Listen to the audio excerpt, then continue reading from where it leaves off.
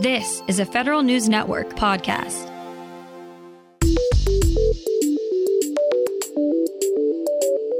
Coming up on today's Federal Newscast, the Navy's former CIO docks his private sector ship at Google Public Sector. A new executive order prevents agencies from using some commercial spyware. And federal employees at Shenandoah National Park have geography to thank for a pay increase. Those stories and more in today's Federal Newscast.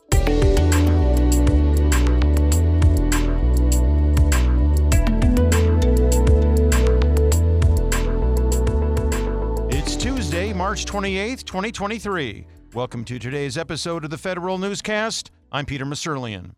GSA has begun its login.gov apology tour. Federal News Network's Jason Miller has the details. GSA leaders appeared before the Technology Modernization Fund Board on March 20th to explain how they're fixing problems highlighted by a recent Inspector General report. The TMF board awarded login.gov $187 million in September 2021 under false assertions. Tomorrow, Sunny Hashmi, the Federal Acquisition Service Commissioner, will tell House Oversight lawmakers about the steps GSA has taken and will continue to take to ensure login.gov is meeting agency customer needs. GSA is trying to regain the trust of agencies and Congress after misleading them for 4 years about the capabilities of login.gov.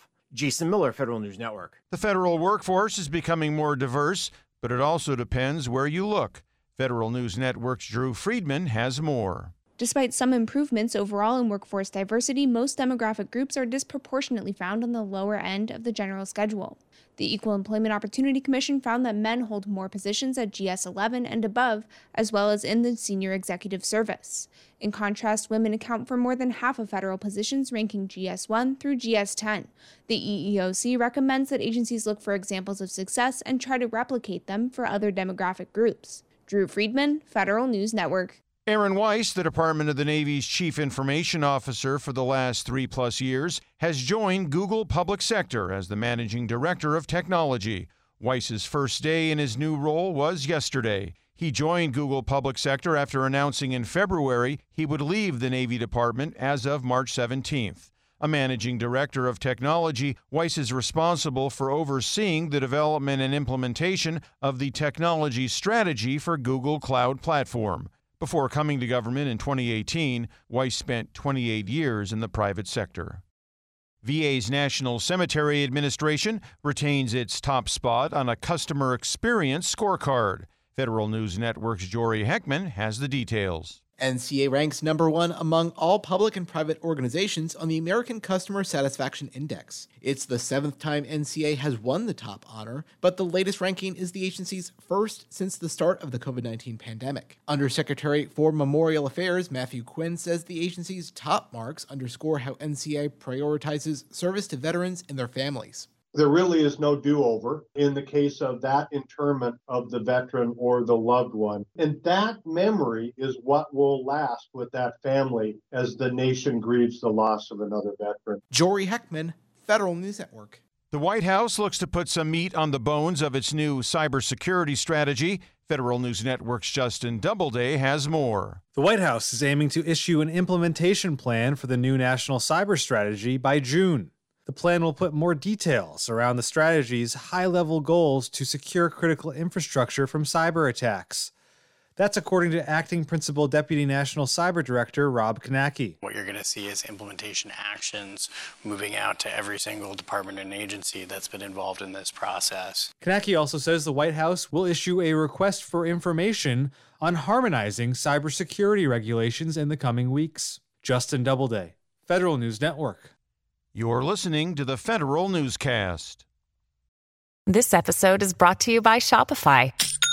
Forget the frustration of picking commerce platforms when you switch your business to Shopify, the global commerce platform that supercharges your selling wherever you sell. With Shopify, you'll harness the same intuitive features, trusted apps, and powerful analytics used by the world's leading brands. Sign up today for your $1 per month trial period at shopify.com/tech, all lowercase. That's shopify.com/tech. A bipartisan bill called the Not Just a Number Act would require the Department of Veterans Affairs to take a closer look at veteran suicides. VA analyzes how many veterans who die by suicide had recent VA medical or mental health appointments. The legislation would also have the VA analyze a veteran's use of disability compensation, education and employment benefits, as well as home loans and foreclosure assistance programs. Some federal employees on the federal wage system may soon see bigger paychecks. The Office of Personnel Management has issued a final rule to add several geographical regions to the Washington, D.C. wage area. The boundary change will impact blue-collar federal employees working in Shenandoah National Park areas in several Virginia counties. The employees will see the changes reflected in their paychecks in late April. In a move aimed at strengthening the domestic supply chain, President Joe Biden signed an order authorizing use of the Defense Production Act for printed circuit boards and advanced packaging. The circuit boards make up critical components in electronics used in the national defense, economic, environmental, energy, and healthcare management sectors. Advanced packaging allows multiple devices to be packaged and mounted on a single electronic device. The move is part of White House efforts to expand the supply chain for the microelectronics industrial base. Agencies are restricted from using commercial spyware under a new executive order signed by President Joe Biden yesterday. Before agencies can use a spyware product, the EO requires them to certify that it doesn't pose counterintelligence risks and hasn't been used to illegally surveil Americans or commit human rights abuses. The directive comes amid mounting concerns about the proliferation of commercially available surveillance tools. White House officials believe 50 devices used by U.S. government employees across 10 countries have been compromised or targeted by spyware in recent years. Airmen studying for their enlisted promotion exams will now be able to find everything they need in one place. The Air Force Air Education and Training Command created a website that compiled all the materials needed to prepare for tests. It includes electronic versions of the Air Force Handbook and study guides tailored to those testing to become staff sergeants and technical sergeants. The website also features information on everything related to promotions within individual career fields. In the past, airmen had to search multiple websites and resources to find the necessary material for their studies.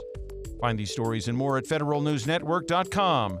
For the Federal Newscast of Tuesday, March 28, 2023, I'm Peter Masurlian.